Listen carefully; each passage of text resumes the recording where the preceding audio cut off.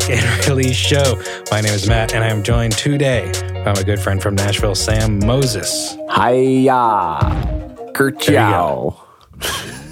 Sam is now into karate. Hiya. That's some of his Outcast. Hiya. Shout out. Outcast, if you're listening, thanks. Hey. That was like a really big kind of a deal back in the day. It's like a genre bender. Hiya. It was like, is this rap, pop? What is this? Well, there was this like, when my kids were first born, I'd have like on Spotify, I'd have this like playlist. It was called like the best bath time playlist. I made it. It's not something I went to go look for. Made it. And like the first song on it was like So Fresh, So Clean. Yes. Which I thought was really funny. That's well played. But this is kind of going into a funny segue of like, so there was like a Curious George movie and Jack Johnson had the whole track list for the movie. It's a pretty good movie. And like the soundtrack for it's pretty fantastic. Well, I ended up just started playing that because my kid was really into Curious George. Well, now I have both of them so conditioned that all I have to do is I just play the first like opening lines of that first song of track one of that album, and my kids go upstairs to the bathroom. Hey, that's something. So if you want to operantly condition your children, you can do that with music. That's right. Pavlov. That's it. Isn't that what I'm it is? drooling. And Do you ever see the thing with like Pavlov where it's like, there's like a bunch of dogs and they're like, hey, every time I drool, this guy writes in his notebook. Not a Family Guy. Yeah. I don't know. I saw that in like a little Family Guy Pavlov skit. Was that it? I know there's a few in there. I don't know. Anyway, we got to get into this episode because we got a lot going on. Let's get into it. So, today, we got a fun episode. Mm-hmm. We're kind of taking it a little bit light. It's summer. We're kind of kicking up the feets. And we might do one, we might do 2 Q&A episodes this year. It'll all make sense down the line. But we're going to kind of take it easy for an episode or 2. And holy moly, have y'all delivered on questions. Thank you. And we only gave you like 4 hours. Yeah. And we have more than we'll probably be able to answer in this episode. So, anywho, but before that, Sam. Yeah, baby. Take us into housekeeping. Housekeeping! Keeper of the house. That's me. Hello, my friends, listener. Thank you for joining us again on another lovely episode. This is that special time, that unique time where you can go on your telephone. Your telephone. It's like a telethon. Your telephone right now. Screenshot this episode, an episode that you like in the past. Share it on Instagram. Put it on your story on Instagram. Tag Moses Mastering. Tag For the Record Mastering. And then we will share it with our followers. Cross-marketing. It works so well. Y'all have been crushing it. Thank you so much. Seriously, like the amount of shares that have happened since we started asking you for your help, it's just humbling. So thank you. We appreciate it. The community is growing. I hope you're meeting some new people through the cross marketing. And share the episode. Instagram. Tag us. We'll reshare it. That is housekeeping. Yes! I nailed it. I closed my eyes the whole time and really focused, and I felt great. End of housekeeping. Yeah, there's some times where I'm just like, all right, I'm just going to let my mouth talk, and I'm just going to turn my brain off. We'll see how this sounds. Just closed my eyes like Celine Dion singing on stage. I understand now why she does that. All right. Shout out Celine So we Dion. did a little asking for some questions. And Sam has a few. I have quite a bit.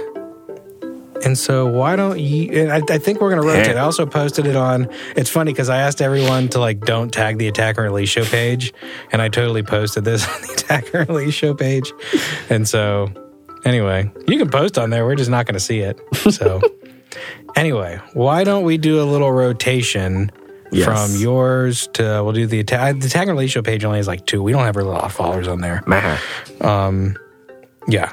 And then I'll kind of take reins. And let's kind of like no long monologues, just like short answers. We got a lot. Okay. I think the last time we did Q&A, didn't we set a timer? Shit, did we? I think we did. There's an episode where we answered questions and we had timers because I just remember that. Cannot get it together. You know, if I have like, if we have like 20 or so questions, it's like 2 minutes a piece. We got to do like 5 minutes or so. Right. Because we got to be out of here.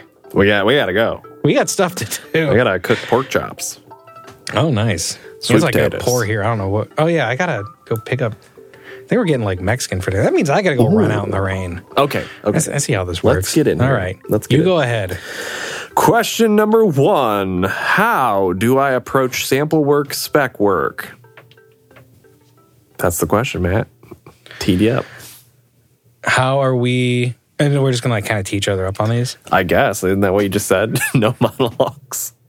Yeah, I guess. Dialogue. With that one, it depends on who the artist is.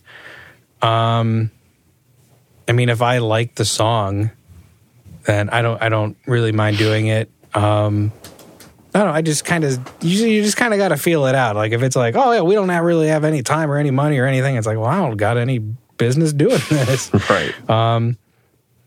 Typically, at this point I approach it like apprehensive, but I also don't mind doing it. Yeah. I mean, it's got to like develop into like something. I don't mind if someone's like, hey, we're doing like a shootout or something. Like, I don't like shootouts, but I understand they're necessary. Right. And I understand the point of it. But if I know I'm going into, I normally don't know if I'm going into a shootout. But if somebody's like, hey, would you mind like doing like a free little batch, or not batch, but like song? Just like, we're just trying to, like, I'm trying to convince the artist or something like that. Normally what I'll see is like, yeah, you can just give us like a 30-second blip or something. Normally it's like, well, I'm printing the whole dang song. Right. You know, might as well. It's like, I'm just going to send you the whole song and I'm just going to hope you're an honest person. That's kind of how I approach it. And normally 9 times out of 10, it normally like the ROI on it's pretty darn good. Yeah. So what about you? I would say, you know, at this stage, I don't really do any, but that's at this stage. Because I have enough work out there that I feel like represents my quote-unquote sound. So if someone asks, you know, can you do a sample or a test, and it's not a shootout, I'll usually send them my discography, make sure they understand who I am. Not like who I am in a cocky way, but like, here's my web. Do you know who I am? No, definitely not like that. More like, did you just find me randomly? I want to make sure you like understand the type of records I make, you know, what I do, my approach. So do you know who I am? Yeah. Do you know who I am? I'll send them, you know, my website, make sure they've got all that so they can take some time to educate themselves on who they're hiring. If they've already done all that. Do you know who I am? That's pretty much that like whole thing, as much as you beat around it. That's not what it is. It's a making sure. I'm Sam Moses. You know that guy in the Bible who was like put in the basket and floated down the river? Yeah, my uncle. My uncle. Yeah. That's not what I'm saying. I'm just making sure they have enough. They know who I got. You get like a bunch of church work after this. Yeah. Okay. Anyway. You're like the Pope of mastering. Oh, Lord. Bless me. Okay. So at this stage, I don't really do samples. I'll usually ask them if they have any concerns or any questions. And that usually resolves the need for a sample at this stage. But, big but. Big but. I just yelled big but. If you are starting out and you don't have a large portfolio or discography, probably be the better word to say, then it might be worth doing that. Doing something for essentially not for free, but telling them, hey, I'm happy to do a sample, you know, so you can hear what I can bring to the table. And I also would always lead with saying, like, I would like to be compensated. If I'm doing a sample, I'd like to be paid regardless of if you use it or not. Some people probably disagree with that, but I think that just establishes that you do value yourself, even though you're willing to do a sample. I'm putting a timer on for the rest of this. Great. I'm almost done. So, you know, I think saying like, hey, I'd be happy to do a sample, but I would still like to be compensated whether or not you use it. That just shows you value your time and what you're offering. If it's like, no, we want it for free, we just need to hear if you're any good or not. I don't know. It's up to you. Like if you have like no songs to ever to show anyone and you're just starting, it might be worth to like earn the trust of the client. But a lot of times in those situations, that client is not going to be a great client long term. They're probably at that stage shooting you out against a bunch of different people and either looking for the cheapest thing, most likely, over the best sounding thing, or they're just looking for the loudest thing is what I've learned too in those situations. So the loudest one always wins, when I used to kind of participate in that more many moons ago. So you just have to do your due diligence and analyze it. As usual, the answer is, it depends. Okay. Done.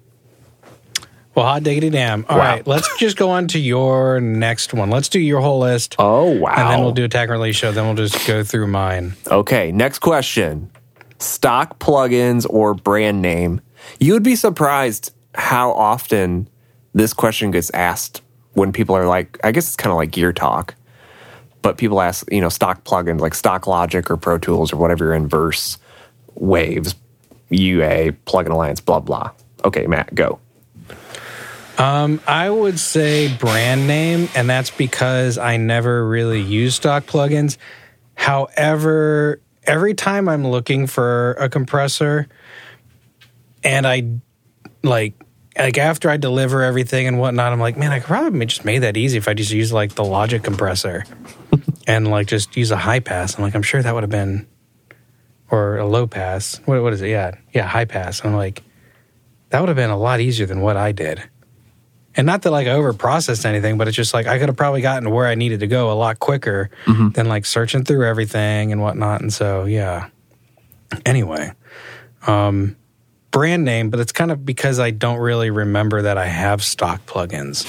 So that's that. Great. Next. Am I answering it too? Well, I thought you just did. The stock plugin versus brand name? I didn't answer it at all. Oh, I thought you did. No, I just said people ask me that quite often. Oh. Are you listening, Matt? No, I'm actually downloading a timer from my computer. I bet you are. That sounds so on brand for you. On brand. I know. But it's like only set to 25 minutes, which is kind of annoying. I'm going to give my hot take. Stock plugins. Hot take. I love them. Okay? I use them all the time. I use Logic EQ all the time. I use Logic stuff all the time. Okay? All the time. If we've worked together, I've used a stock plugin on your song. I'm pretty sure. Brand name stuff is great. Love brand name stuff. Sometimes it is better quality. I find the limiters on brand name stuff to be better than stock limiters, personally, over the years. But EQ-wise, stock EQs are pretty great. I think for me, I just view it all as like tools. They all sound different. So comparing one 7-band EQ to the next, they do sound different, even within stock against stock. So, learn what they sound like, read manuals, learn that emulations are going to sound a certain way. That'll be most of the brand name stuff. But even Logic has a lot of emulations now. They included, vintage EQ, tube EQ, the compressors they expanded, and they each represent, like 1176 or a 2A or the Red Comp. So just do your research. I do find, to be honest, Logic stock stuff, compressor-wise, to actually be more accurate. I want to say it, honestly, more accurate than any other emulations. I don't know if people know, but like the Logic compressors are emulating famous compressors. Nice. That's why I'm so mad every time I forget that they're there. They have actual harmonic content to them. Like they get really dirty nice. And you can push them and they break up differently than any other like Waves 1176. Like the Logic compressors to me sound more like analog than any other emulation out there. So I'm just going to put that out there. Okay, end of discussion. Next question. All right, go on to your next one. This I think we've done kind of an episode around, but you could give a quick and dirty. 5-minute start. How do I get consistent clients? Give consistent results. Oh my gosh. Drop the mic. Okay, I'm going to answer it too. How to get consistent clients? You have got to make sure people know who you are, what you do, and where they can find you. Over and over again. Over and over again. That's it. Next question. Dang, 30-second question. This thing won't stop. The number one thing when I talk to people, they're like, how do I get clients like you? Like, you have so many clients. I just make sure everyone knows who I am, what I do, and where they can find me. Over and over again. And I'm like, are you doing that? They're like, no. Are you messaging people? No. Are you posting on Instagram? No. Are you talking to people in town? No. Come on, my friends. There's plenty of mastering work out there. Like, and here's the other thing, you can too, do is it. that, like, if you've been doing this for, like, a year or two, like, it's not going to happen that quick. And you're going to have downtime, and you're going to be, like, sitting around fudding your dud, being like, oh, what the heck? Like, what do we do now? My grandfather always used to say that. Quit fudding your dud. Yeah, and I don't know if he meant something dirty by that, but probably. Anyway, yeah, you're just kind of sitting around wasting time, burning daylight, and it's like that's going to happen. And it's like if you don't follow up with people and if you don't like keep on making connections and whatnot and keep getting yourself out there, that's going to happen. I feel like it took me almost 5 years to get consistent clients. And that was me like being very proactive. Yeah. In Nashville. I mean, and like someone like me who has like another job, who like is not spending every single hour of the day being proactive. I mean, I don't know, it took me a little bit longer. What year are you right now? Like 11 or 12? This is like year 12, yeah. I'm working on, I think, like year 8 or so. And so it's like, yeah, it's just gonna, like, it's gonna take a while. So that's that. All right, next question. What do mixes from the top mixers sound like, and how do you approach them when you're mastering?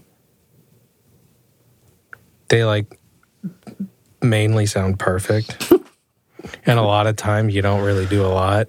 Correct. I think it's probably like more of like what you don't do that like matters. And it's at that point, it's more of like a quality check. Yeah. And it's like a lot of people also don't want you effing with their stuff. That's correct. And so you leave it alone. I have a question like that. Yeah. That we'll tie these two together. Okay. Let me go to... It's a good segue because that's the last question I had. Let me go to my DMs real quick. We'll see if that answers I'll this just say, question. for me, it's a similar of, I want to say top mixers, most of the mixes are freaking awesome. So they are really great. That's something I feel like people don't understand is like, they're really great. Yeah. They actually are terrific. 95% of the time, they are like better than most mixes. This is a guy I chat with in Germany who's pretty cool. Number 2, I'll say you don't do a lot to them because you know as a mastering engineer that, yeah, I'm still going. I got 2 minutes. That it's like the presidential debate. I get 2 minutes. You know that the record is basically done. That's why you don't do a lot, because you understand where a record needs to go, and you've heard enough mixes, finished enough records to know that this mix is pretty much there. And 3, most of them are heavily compressed that I get. And most people, I feel like, don't understand how much compression these top mixers are doing overall. Like smashing it to death. In a good way. It sounds great still, but they are compressed. Okay. End of discussion. Don't be scared to mix into a limiter.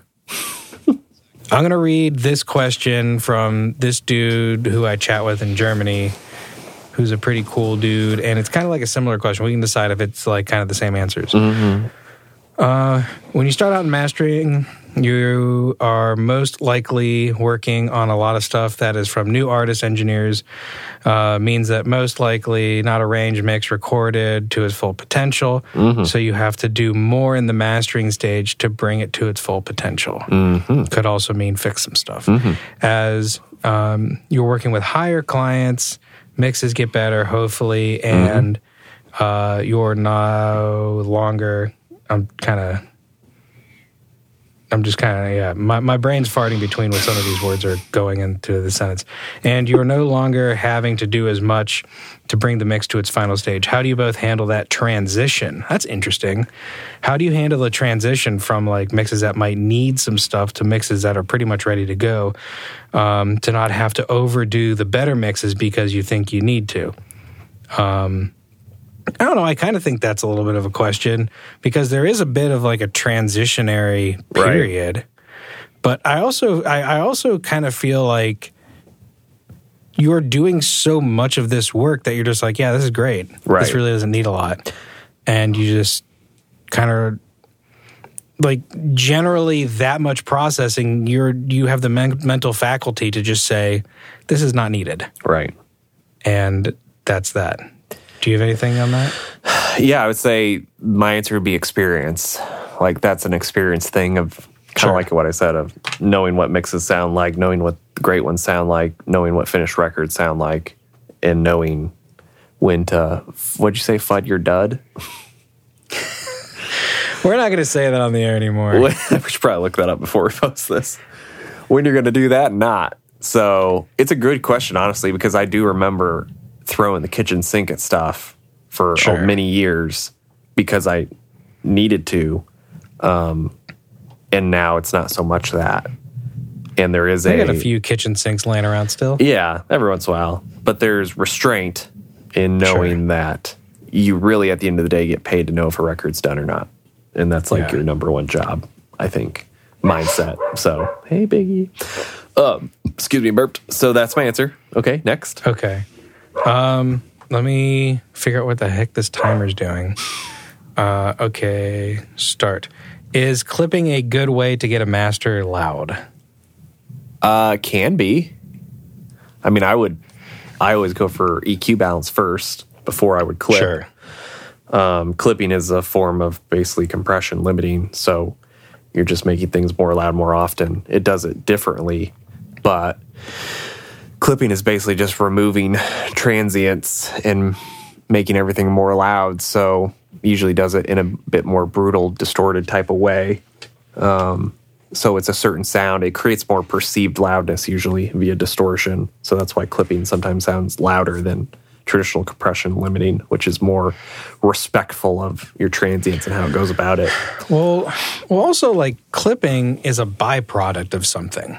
Yeah, it's a byproduct of overloading something, basically. Yeah, and so it's like, is it a good way of getting something loud? It's like, well, it's pretty freaking loud if you're clipping. Right. But I wouldn't use that as my main avenue to get something loud. I use clipping more of like an attitude kind of a thing. Right. It's like I want to get like more punch. I want to get more like thwack or wow or kick or something just to like hit more and have a little bit more character. And that's when I'm going to use clipping more. And yeah, you're going to get a little bit of level out of it. But I mean, I never use I don't use like a lot. Yeah. I'm not really heavy-handed with clipping, but I mean, it's pretty sweet what it does. So, you have anything else on that? No, that's good. All right. Start the timer. How often do you, once a master is done, try out different limiters to see how they sound? It's a great question. So, like, how often do you, like, audition different limiters? I would say quite often. At least a few times a week, I'll audition limiters. Yeah. And just pop one in, pop one out to see the tonality. But I pretty much know at this stage what the limiters sound like and how they're going to react. So I'm like, oh, this one's brighter, this one's fatter, this one's overall balanced, this one's thuddy. So I kind of know which one to pull up first. Sure. Same with plugins at this stage. So, but there was definitely a period of time of doing that for sure. I think it's super valuable. That's how you learn your tools. So I recommend people doing that. You can even do EQs. I've done that with EQs, plugins before I had gears. Oh, yeah. I would set the same curves, when talking about stock or brand, the same exact curves on different plugins and just audition them in and out on a song and see how it changes. And it changes drastically, the tone. Yeah. So that's my answer. What about you? Yeah, I would say for now, I'm auditioning limiters on just about everything that I do, but I'm kind of in like a bit of a limiter change kind of a thing. I've been really enjoying, and it's like I love listening to our old episodes, not because I'm a narcissist and like to hear myself talk, but I kind of like hearing like my journey. It also keeps me humble to kind of have this like little journal of like where we have been. And I used to not really like DMG stuff, and now I'm kind of falling in love with it slowly. And I'm playing I'm normally toying between their limiter and the FabFilter Pro L2, which was like my main squeeze of a limiter. But like the DMG Limitless is just so daggum clean, and it also offers like all these functions to where like, I kind of want a little bit more of this range. Well, you got an EQ on this, and you do have a clipper on this without having to set up the limiter as a clipper. And then you can go into the individual limiting functions, and you can like really dial that in. And I don't really get a lot of revisions, which isn't like a bragging point, but it's like if I did and I had that limiter, it could potentially, like if it's like an EQ adjustment, it's like, okay, yeah, once again, I got that EQ right there. Or I might be able to take care of it just at the final.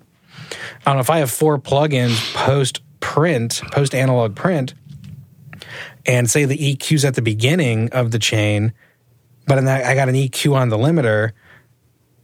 If I go to the EQ in the beginning of the chain, I'm messing with all the gain staging thereafter until that limiter, where I can just kind of mess with it at the final limiting part, and then I'm good to go. And so that just kind of, I don't know, I auditioned quite a bit for right now. I might, but like when I kind of fell in love with the Pro L2, I didn't like audition anything at all for years. So it just kind of is what it is. All right. You got anything else for that one? No. Okay. That's reset. Okay, now we'll get on to my list. Let me kind of like refresh it just in case anyone did write in. We probably won't get to it if they did write in. Welcome to my list. This was like a 3-part question. Fun.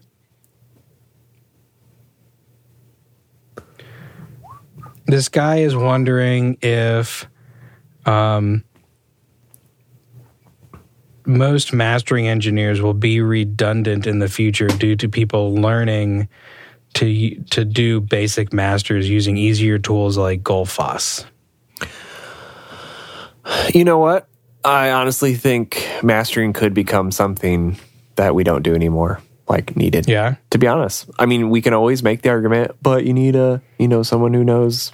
It's my argument I have now because I believe in it and that people don't know really what great mixes sound like or they're finished and how to get them, across the finish line because they're not listening to enough records and studying it. Sure. But if tools do get better, like if AI gets better, if the way plugins analyze things, it can do that for you. As that gets better, absolutely. I could see mastering as we currently do it going away. 100%. That's why I'm going to sell pizzas. Because everybody will still want to eat pizza. I think. So yeah, I think it's possible. I think too, what I've seen and observed is that people can get better at things quicker now with education if they want to educate themselves. So like some of my mixers I work with, their hot refs are really good. Like, could it come out and compete and translate well? The answer is yes. Do I know how to quote unquote make it better based on knowing them and the client and our end goal? Yeah, I think I add something to that still. But I do think in time there could be a lot more people being a one-stop shop, but it will require discipline on some level of those people to really learn how to quote unquote master. But I think if the tools get easier and the education gets better, that'll be the big thing. The education on mastering is still so terrible on the internet. Like, And I keep watching companies try and take a swing at the mastering like pie of creating like courses and whatnot. And I'm like, this isn't going to work. Like this is giving me more job security. So it'll have to be something where like the education gets better, or the plugins come with education, which is a thought I've had for a long time. Is like, why are these plugin companies not making like an e-course for their plugin? I know they give like little 5-minute, like here's a tip or like how to use it on our website to show it off. But if someone made a mastering plugin and then included like a 10 series on how to master with the plugin and how to think about it, how to use it, I think that would be dope. Okay, I'm done. You done? Yeah. 2 minutes. So do I think that mastering engineers will be replaced as it can be seen as a redundant process because of tools like Goalfoss? One, I don't think Goalfoss is that great. I own every version of it, and I don't really like it. So I don't think that's the one. In the raw form of the question, that's not it, and the answer is no. I also don't think that anything really beats an independent set of ears. And I think like it's still lost that like mastering isn't just all loudness. Right. And so it's like, yeah, there is a loudness component to it, but the loudness component is generally a byproduct of the quality process. Yeah. And if somebody does want it to compete at a certain level, then yeah, sure, mastering does play a significant part. And audibly, that is like the most discernible aspect of it. But I don't think that. I mean, the case can even be made as well. I mean, you go back and you listen to the episode we did with Christian Steinmetz, and he's creating an AI platform that essentially replaces the mix engineer. Right. So it's like, we're all going to be replaced by robots. It's just about who's going to be first. Right. Also, I'll say this with the last minute and 17 seconds I have left. So in another life ago, I was a pilot, and just like private pilot, nothing like crazy. And like I did want to go into the Air Force when I was a kid. And there was that whole like scare amongst pilots of like, oh, we're going to be replaced by like AI and drones and all this stuff. And it's like, you know what? And it's like everything I've ever done has been like, we're going to be replaced. There's always that fear, but there's never a good, like a perfect substitute so far for a human and for human emotions and human everything. And it's like, yeah, you can have AI platforms and everything saying that humans are going to like this and appreciate it because it's what they have liked and appreciated over the years. But still, it's not analyzing it in an emotional way. Not saying AI will not be able to analyze something in an emotional way down the future, but that's another question that was not asked. So 12 seconds left, and we're going to reset the timer. Woohoo! Okay. That's not a mastering question. How to find a mentor starting out in mastering? What would you do, Sam? Such a good question. I struggled to find a mentor from a mastering perspective pretty much my whole time thus far still. I did one quick little internship at a mastering studio in town here when I moved here that lasted briefly and ended up not being a good fit. And I basically learned what I didn't want to do, how to master from that. And then outside of that, I just was like, you know what? I think I can do this on my own. And on my own mean like I can be disciplined and trial and error and work and read and study and listen, really listen. I was like, all I need to do is really learn how to listen. Which of course be like, well, how do you listen? See our previous episodes.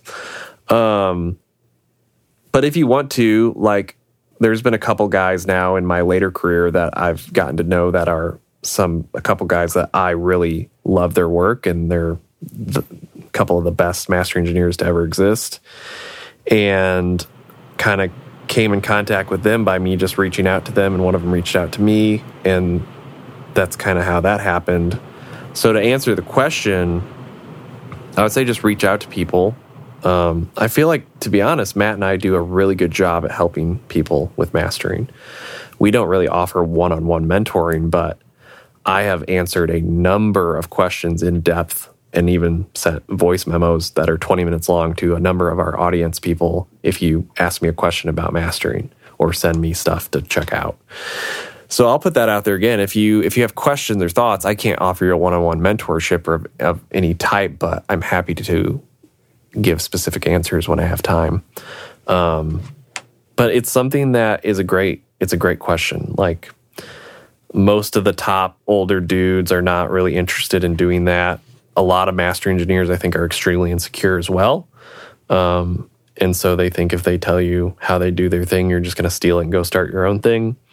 If you really want to be mentored by like the top people, then you've got to go try and get an internship or an assistant position at one of the big box places, and try and work your way up and be able to eventually maybe take over. But that is like a lottery pick thing. If I've learned anything in my 12 years of doing that and watching people try to go that route, 9 times out of 10, what's going to happen is you are eventually going to get let go, not because you're bad at your job, but because you're good at your job and you're a threat to the top engineers. So they'll let you go and be like, you got to go find your own stuff. At that stage, you got to go find your own clients again because you've been getting fed 2 clients. minutes. Thank you. So mentorships are not always great. You got to find the right person. I would get a business mentor. That's what I did. I found like guys who are in different industries who had great multi-million-dollar businesses and asked them, how did you do this? You apply that to your mastering business, and that won't take care of the sonics necessarily, but it will take care of the main component, which is you are a business. And if you do not know how to run a business, it is irrelevant if you have the best ears on the planet. That's just part of the equation. Okay. Done. Well, with the minute and a half we have left, you can talk for 2 minutes, Matt. No. Come on.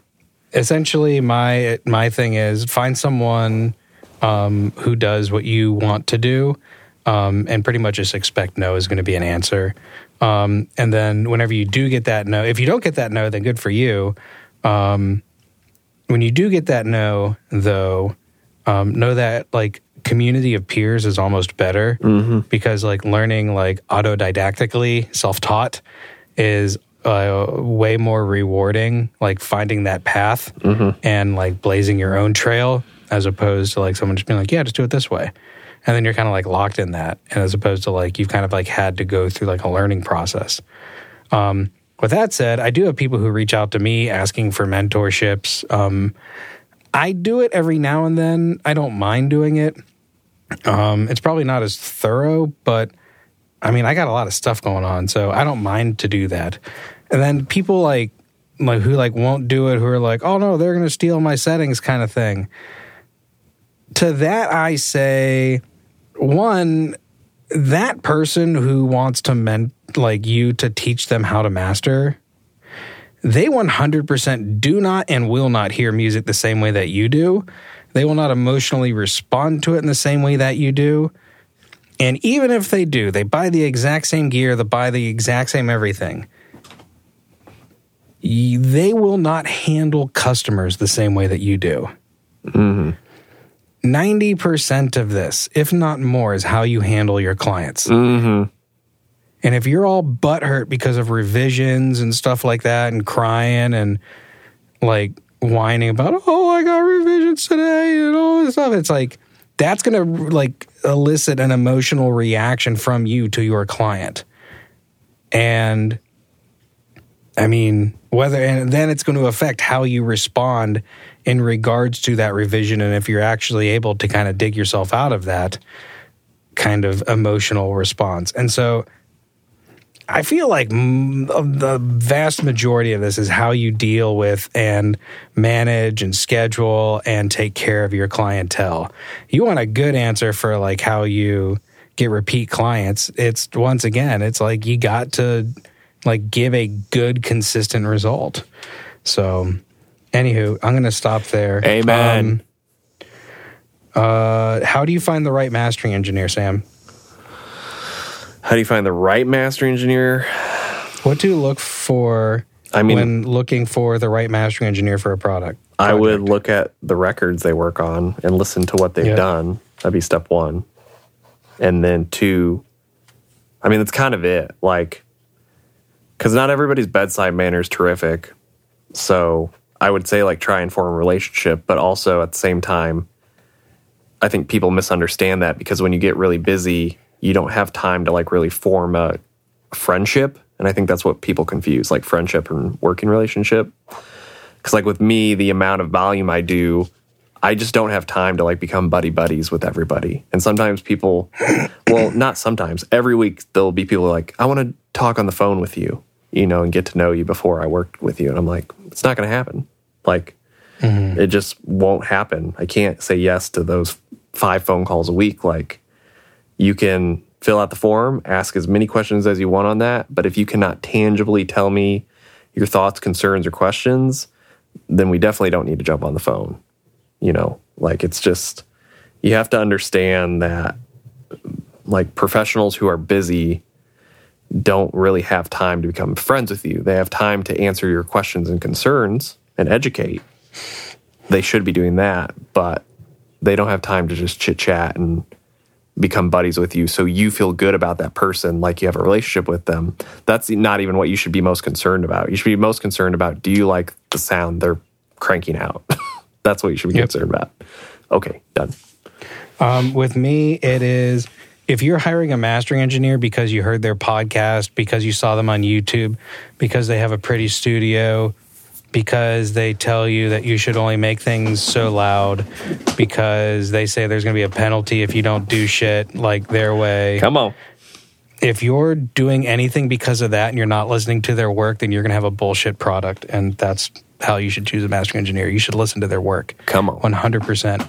And how relevant is their work? If their work is not relevant, and if it's not relevant to anything that you're doing, you should not choose that person. Amen. 100%. If you side with, like, what they are doing and what they're working on, that's how you should choose. Love it. Okay. Next one. We need to kind of dial back how long we're going because I still have a decent amount more. Well, just keep rolling. Keep rolling. Can y'all talk about your approach to metadata, DDP, submitting info to Gracenote? So we have a whole episode on DDP and metadata. Mm-hmm. Do you want to talk about, I'll just let you talk for like 3 minutes or 2 minutes on submitting stuff for credits and whatnot. Yeah. I don't do it. I was saying, I don't do anything either. There's no place to submit credits. Like, the label will take care of it. It depends on what system you're talking about. I mean, Gracenote you can definitely do, but I don't do that for my clients. It's not my responsibility to manage my clients' like data. And that's what I'll tell clients sometimes when they're like, are you going to upload and do all this? I'm like, no, that's not my job. My job is not to manage your royalties or make sure you register it with a performing rights organization and copyright. Like, that's on you. I have templates. I don't say in a jerk way. I feel like I was being a jerk right then. I have educational like templates in my email that I'll copy and paste to them, and it'll tell them step by step, like, here's Gracenote. If it's going to radio, you should register it here, here, here. You should for sure do this. That's how I handle that. You know, and that's kind of it. Like, especially now with digital release. Yeah. You're going to type in your own information to your distributor. The client is going to do that. You can't even upload it yourself as a mastering engineer. So it's going to fall on the client. So just make sure the answer really is educate your client on how it works. So you learn how it all works. Then you basically tell the client, here's how it works, and that's your responsibility.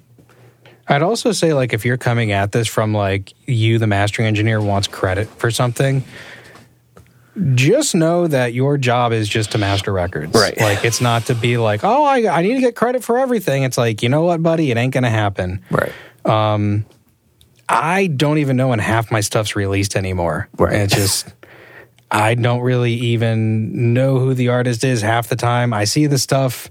I ask for all the information on artists so I can kind of follow them and follow along and whatnot. But, I mean, it's coming in kind of so quick and going out that I'm honestly not tagged in much anymore. Yeah. And so I'm assuming it's my master because that client keeps coming back. But, yeah, I should probably reach out and be like, hey, tag me on this stuff. But people are like, a lot of my mixers too, like, aren't even on like Instagram actively. And so it just, people are I don't way post too a lot concerned because I don't know about a lot. So Sorry. That's that. So anyway, moving on.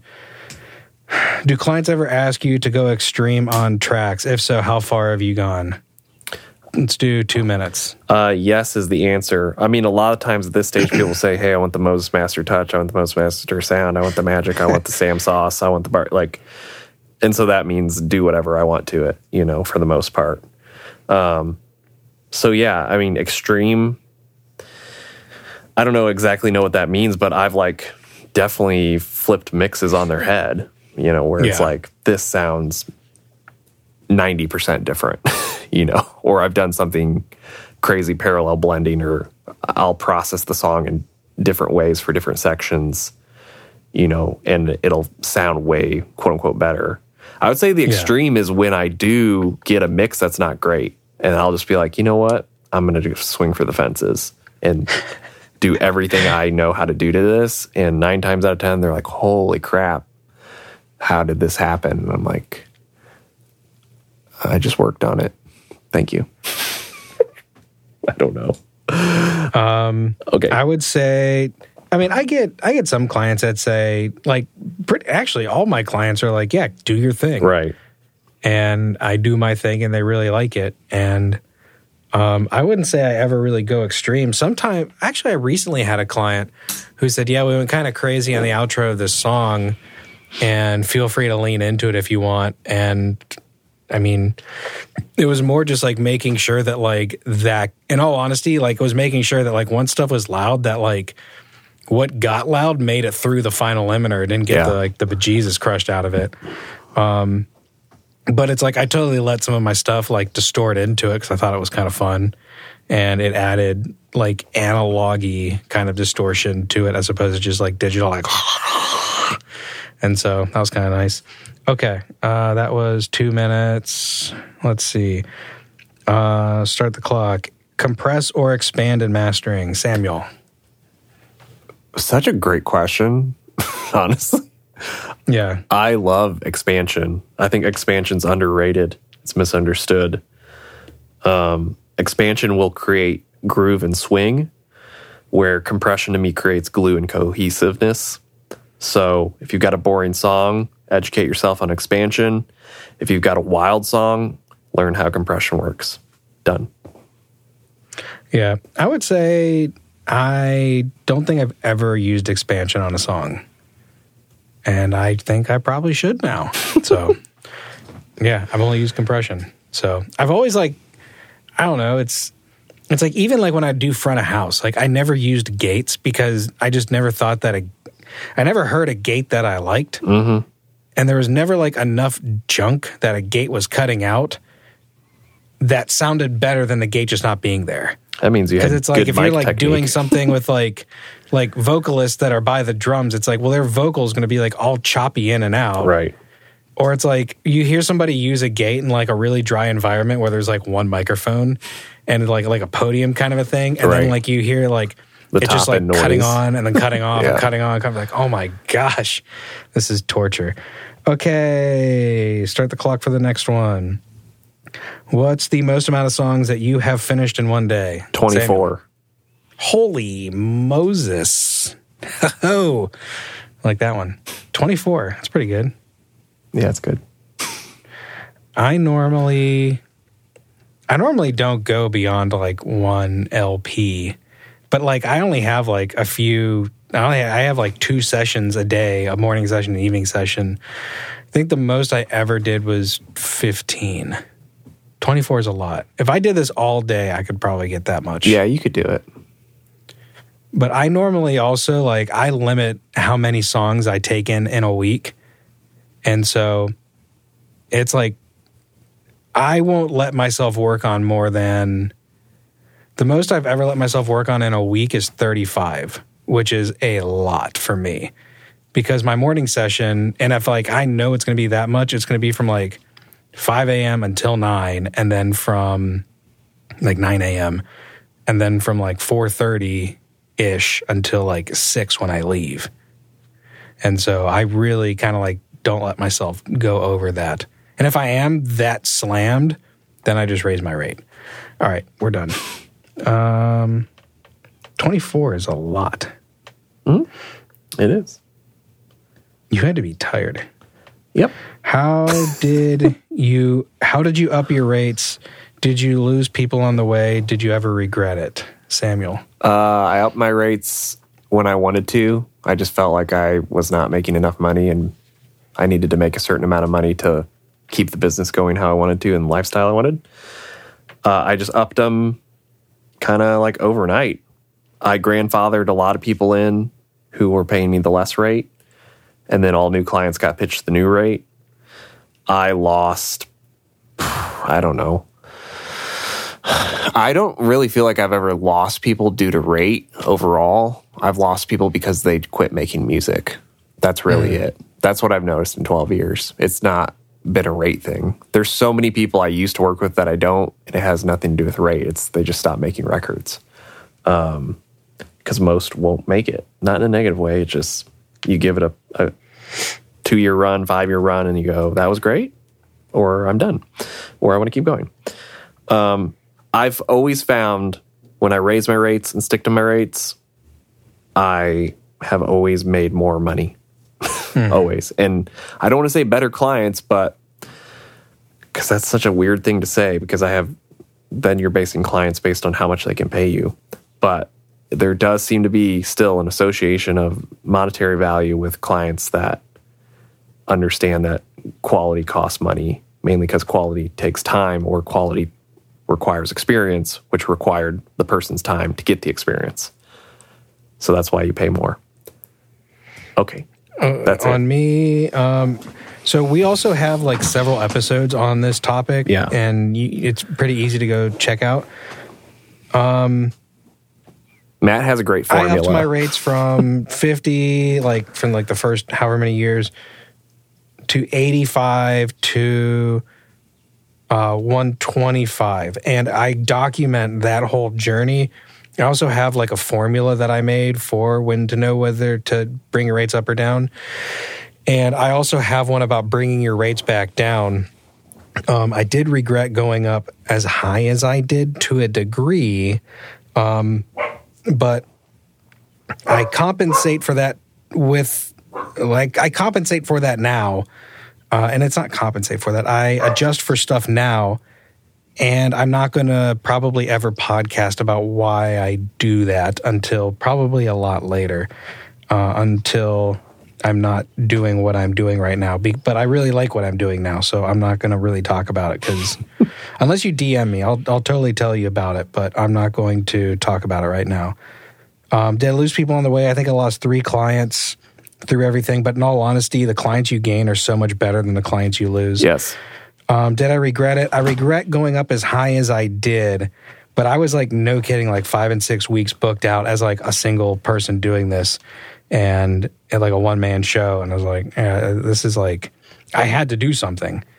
And so raising my rates was the right ticket. Okay, so next one, reset my timer. Start. I'm keeping an eye on the actual clock too. Mm-hmm. Sam, what is your most beloved button? Button? Be a wet, dry knob. A parallel mix knob. Go. That's it. I have no idea. I would say it would probably be insert 1 on the manly backbone, because that inserts all my manly gear, and I love how that shit sounds. It'd either be that or it'd be the on button on the Oxford inflator. I was really going to say the engage button, turning something on or off. The engage button on the inflator is quite possibly one of my favorite buttons. Okay, so that was quick. Reset. This is small text. Most not a master plugin that you use for mastering that would have... I gotta oh, this is funny. Most not a master plugin that you use for mastering that would have you burned at the stake by bobcats. Bobcats. That was funny. Love the specifics. I don't know what the hell I'd say for this. I don't know. I mean, Pretty much what would make Bobcats yell at you. I mean, anything stock I feel like would be inferior. Like a stock Logic EQ, that's definitely not like linear phased and doing perfect. Something that like brings in distortion. I was going to either say that or like sometimes we did that. I think we talked about using, at least sometimes we'll use reverb or even slap delay on stuff. Yeah. To make it feel bigger when it's lifeless. Yeah, that one's funny, yeah. For me, though, I'll say one of the plugins I really like is that I use quite often is Logic's Bit Crusher. Mm-hmm. That one's dope. You can dial that thing in to taste. It's the limiter section or clipper section. No, it's a clip section. It's got a mid-range thing that literally nothing else does, plugin or hardware. And it's special. Whatever it's doing, it's very special. Okay. I don't know what mine is. I don't know if I use like non-mastering related plugins. Yeah, I don't know. It would be Matt's a purist. I'm not a purist. I would just prefer to go out of the box, I suppose. Right. Bob doesn't really seem like much of a saturator guy. I don't think so. I'll take a safe route and say Saturn 2. That'd be funny. Like my answer's like Lurison Mastering Console. That'd be funny. I'm kind of like panning through plugins that I might use. But like all of them are like pretty dang tame. Nothing's like real nuts. I would definitely have to like land on a saturator of some kind that Bob doesn't use.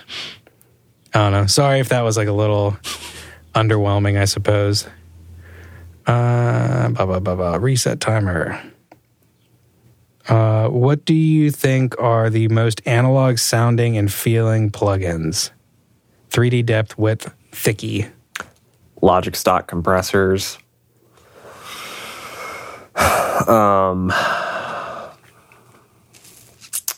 Like thick with 2 C's. The Sound Toys SiEQ, SiEQ, very analog.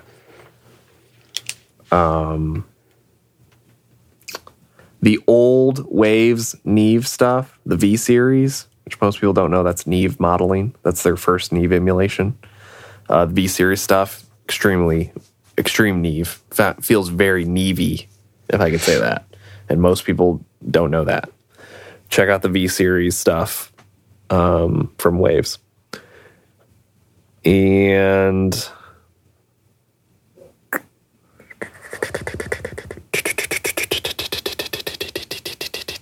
yeah, that's kind of it. It's hard. There's not a ton to me. I would say my favorite 2256, is that it? 2254, 2256? What's the number? The Neve compressor? Yeah. I think it's 56. If worst case scenario, we're 2 digits away.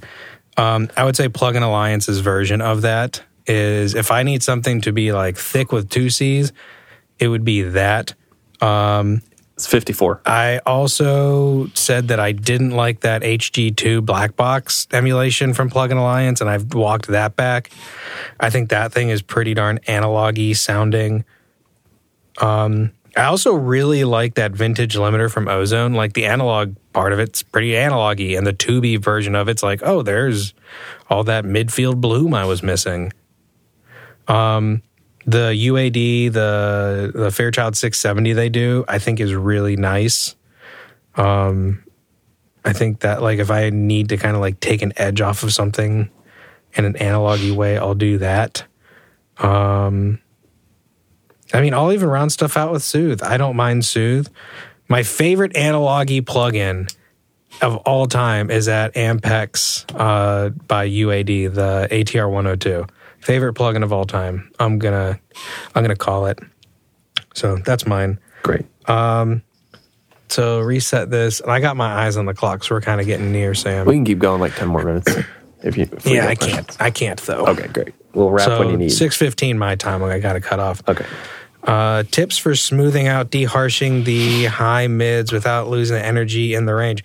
Funny thing is, today the de-esser episode came out. Yes.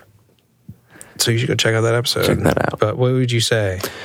Boost low and mid range till you don't hear the top end harshness anymore. Boost until your problems go away. There Sam Moses. Get this man a shirt. Is that all you got? Pretty much, or multi-band maybe on a certain area. I don't know. Listen to the DS episode. Mine would be, I would definitely grab Soothe. And I'd try it out. It doesn't work for everything. Above 6K, I'd use that Weiss de-esser. But also, that Weiss de-esser works really good on the vocal range, especially. I don't use it on male vocals, but female vocals. It's got like a range, and it's like male vocals are more like undulating in the frequency spectrum, and female vocals are more, they can be a touch more peaky just because they're in that like kind of range. And so, like, I've had decent luck with the Weiss de-esser on using that with female vocals that might be a touch peaky. Yeah, I'd say those are my go-to off the top of my head. I really like that the FabFilter Pro C. I like that a lot. That's a pretty good compressor if you do need something. But generally, I want something that's like a little less broadband, and you can get into like some sidechain with it, but generally I like a little bit more customizability, or like you said, Sam, stock compressor. Stock. Thoughts on air space between rack gear? Oh damn, how necessary is it from your experience? P.S. Huge fan of the show. Thank you. I'm a huge fan of you asking this question. Zero space between any of my gear. Really? Zero. I got rid of all my spacers 5-6 years ago. Zero space. It is just gear on gear on gear. Never had an issue. Doesn't mean that's good advice. What's that? I said doesn't mean it's good advice. I've just never had an issue. Me personally, this will be more than like a 30-second answer. A lot of my gear runs pretty darn hot. So like the Crane Song head runs kind of warm. The Manley Varimute, when for some reason, well, no, not for some reason. Initially, I had the bottom vented when the top needed to be vented. And I have an IR thermometer and like with a little laser on it. And I've measured the front plate on that over 120 degrees Fahrenheit. And so I was like, I'm not really worried about that because it's got tubes and it's built to do that. But like if there's something above it, I didn't want it doing something to a piece of gear that might make another piece of gear fail. Right. And typically you have some components that can fail and that are only temperature rated up to a certain degree, no pun intended. So, I kind of have stuff stacked the way that I like it. I've thought about closing the gaps a bit on some parts, but the risks do not outweigh the reward. I think that sure you can close up those gaps, but you are going to be risking premature failure of some of your gear, especially if you do have tube gear that's heating up some other stuff. That's my hot take on it. Take it for what it's worth. I believe in venting stuff. There's also Frank from Fuselage Mastering has sent me a few things that he has done, which I think I can't remember if he's closed the gaps on stuff. I know he has in the past, and he has some of those rack mountable like there's 3 computer fans in the back of it, and they're all I think like magnetically levitating fans and whatnot, and so like they're pretty darn quiet. And he puts those under his Sterling desk, and I've kind of looked at doing that just to kind of like hit the back of the gear. I also think it's going to probably run better if it's not just like cranking, like if each piece of gear is like cranking each other like super hot. So, everything in this chain like runs pretty darn warm. So, I don't know. you can do what you want. If you close those gaps, just be careful and be mindful. And if it's like so hot that you legit can't put your hand on it, it's probably not good for the equipment either. And so like I've had the Hilo that hot. I've had the Verymu that hot. And it's just like this, if I can't, like if it hurts to touch it, then it's probably not good for what's inside. So, and it's what's inside that counts. So, okay. Last question. We are here. We have arrived. Woo. How do you approach mastering differently for vinyl versus streaming? I send it to the person who's going to cut the vinyl, let them do everything.